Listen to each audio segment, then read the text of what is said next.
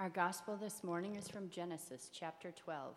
Now the Lord said to Abram, "Go from your country and your kindred and your father's house to the land that I will show you. I will make of you a great nation, and I will bless you and make your name great, so that you will be a blessing. I will bless those who bless you, and the one who curses you I will curse. And in you all the families of the earth shall be blessed."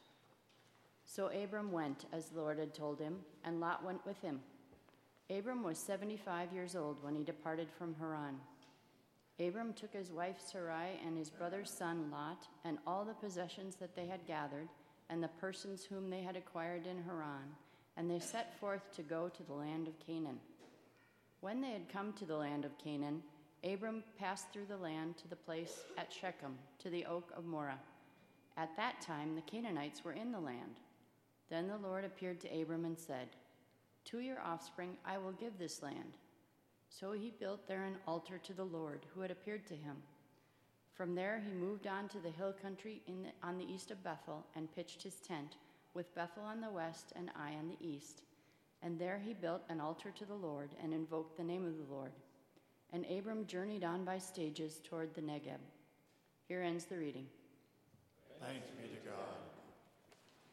Before we get started, I just want to say a word of thanks to the service team. They really are the ones who have done all of the setup. I was on sabbatical this summer, and so as they got ready for God's work, our hands, they truly were the organizers. A bunch of them are out in the hallway. Can you all just step in for a second? And Kristen, who just did our reading this morning, is one of our organizers. Could you just join me in giving them a round of applause and thanksgiving?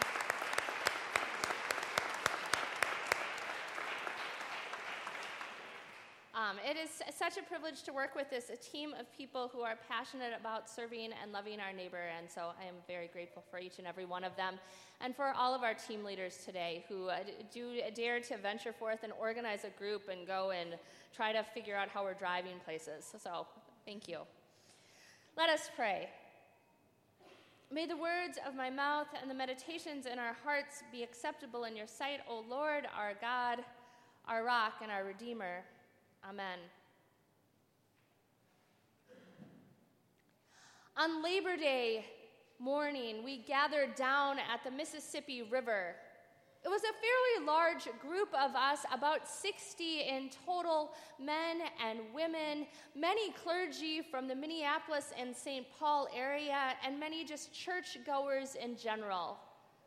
We were an interesting group of folks, some Latino and members of Tapestry, some were gay, some were straight, others were white, or all of us were white and brown and black, and we gathered around this woman with neon green-colored hair and her bike. Pastor Melissa stood at the center of us as we gathered for a blessing ceremony before she took off on a 2-month bike adventure down the Mississippi River. And as I stood there that morning, I started to reflect on her a little bit. If we had told Pastor Melissa 2 years ago that you're going to attempt to bike the length of the Mississippi River, I think she would have laughed. She didn't even have a bike at that time, as far as I know, and she would have said, "That's not my dream, that's my son Christopher's dream." Why would she do that? But in the 1.5 years since her beloved Christopher had died, she started to realize that perhaps his dream had become her new calling. And so there we stood on Labor Day morning, sending Melissa on her way.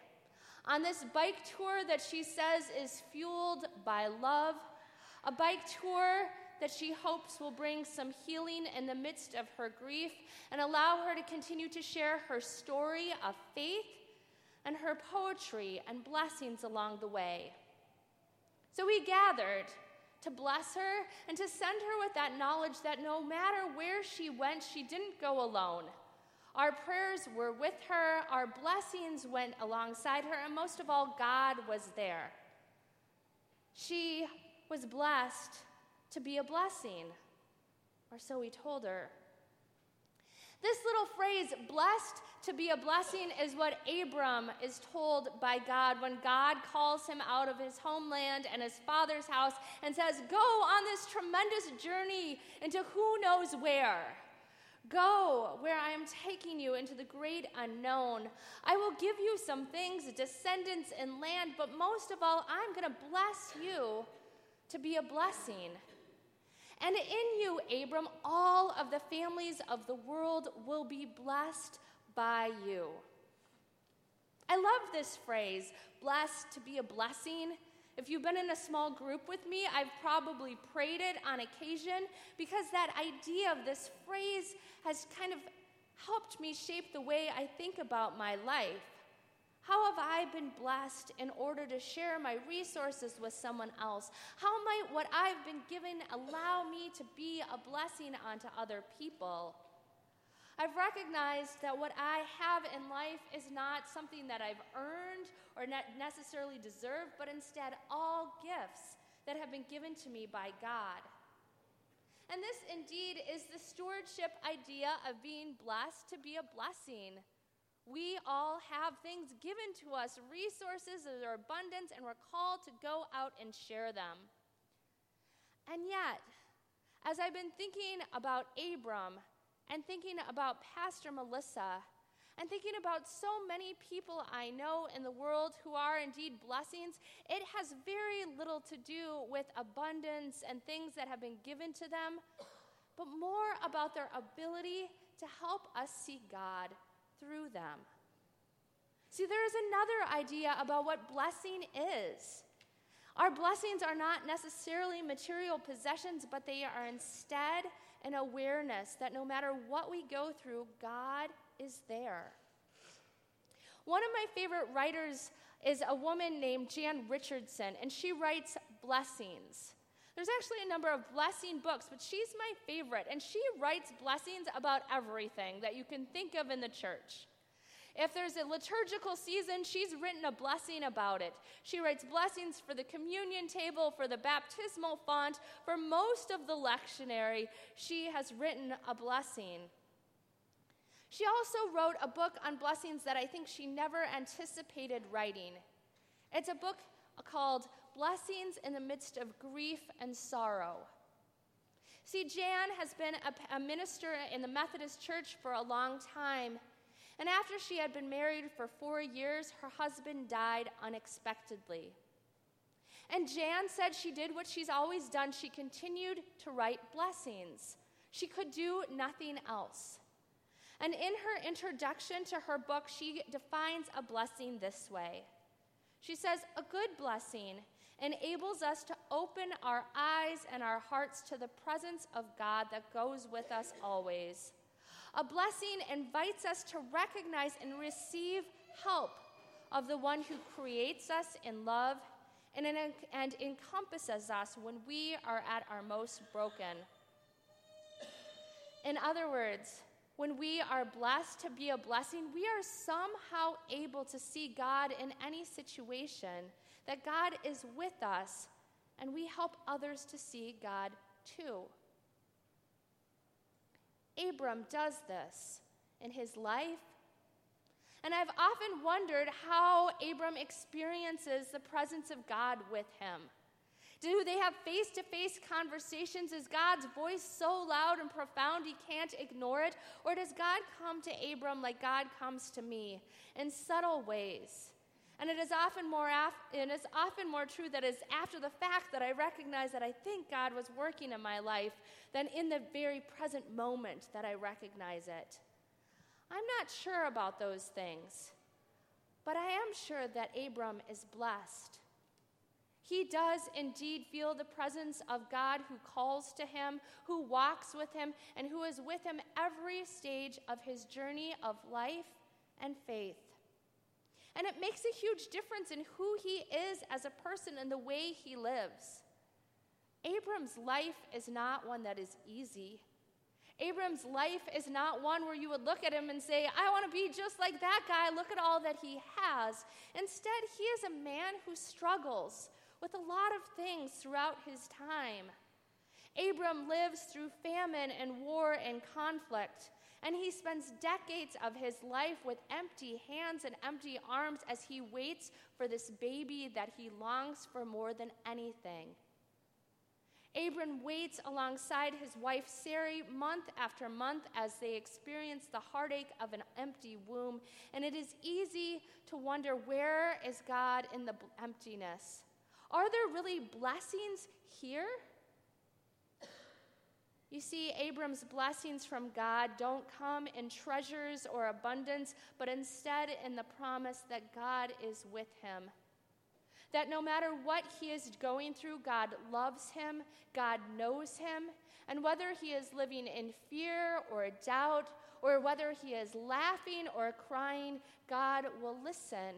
Point out the stars, point out his promise, and remind Abram, it doesn't matter how long you wait, I have not left you. I walk with you. I will not abandon you.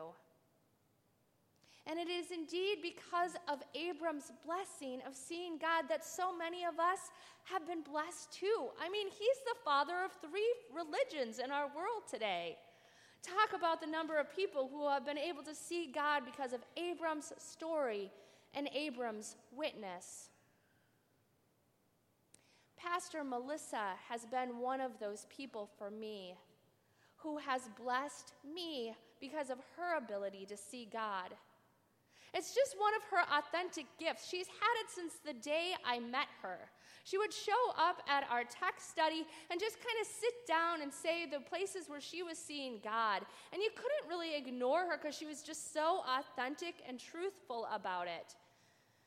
But since her son's death, I have experienced these blessings more and more, because as I will wander around and question where God is in the midst of tragedies and the ups and downs of life, Melissa will point to God's promise and how they have been real for her.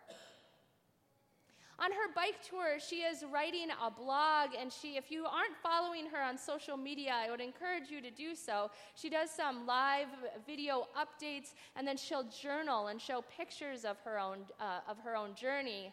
And she's had her fair share of difficulties in the 2 weeks that she's been biking. There's been a number of flat tires. We've been informed of the rough roads. She gives thanks for every shower she gets.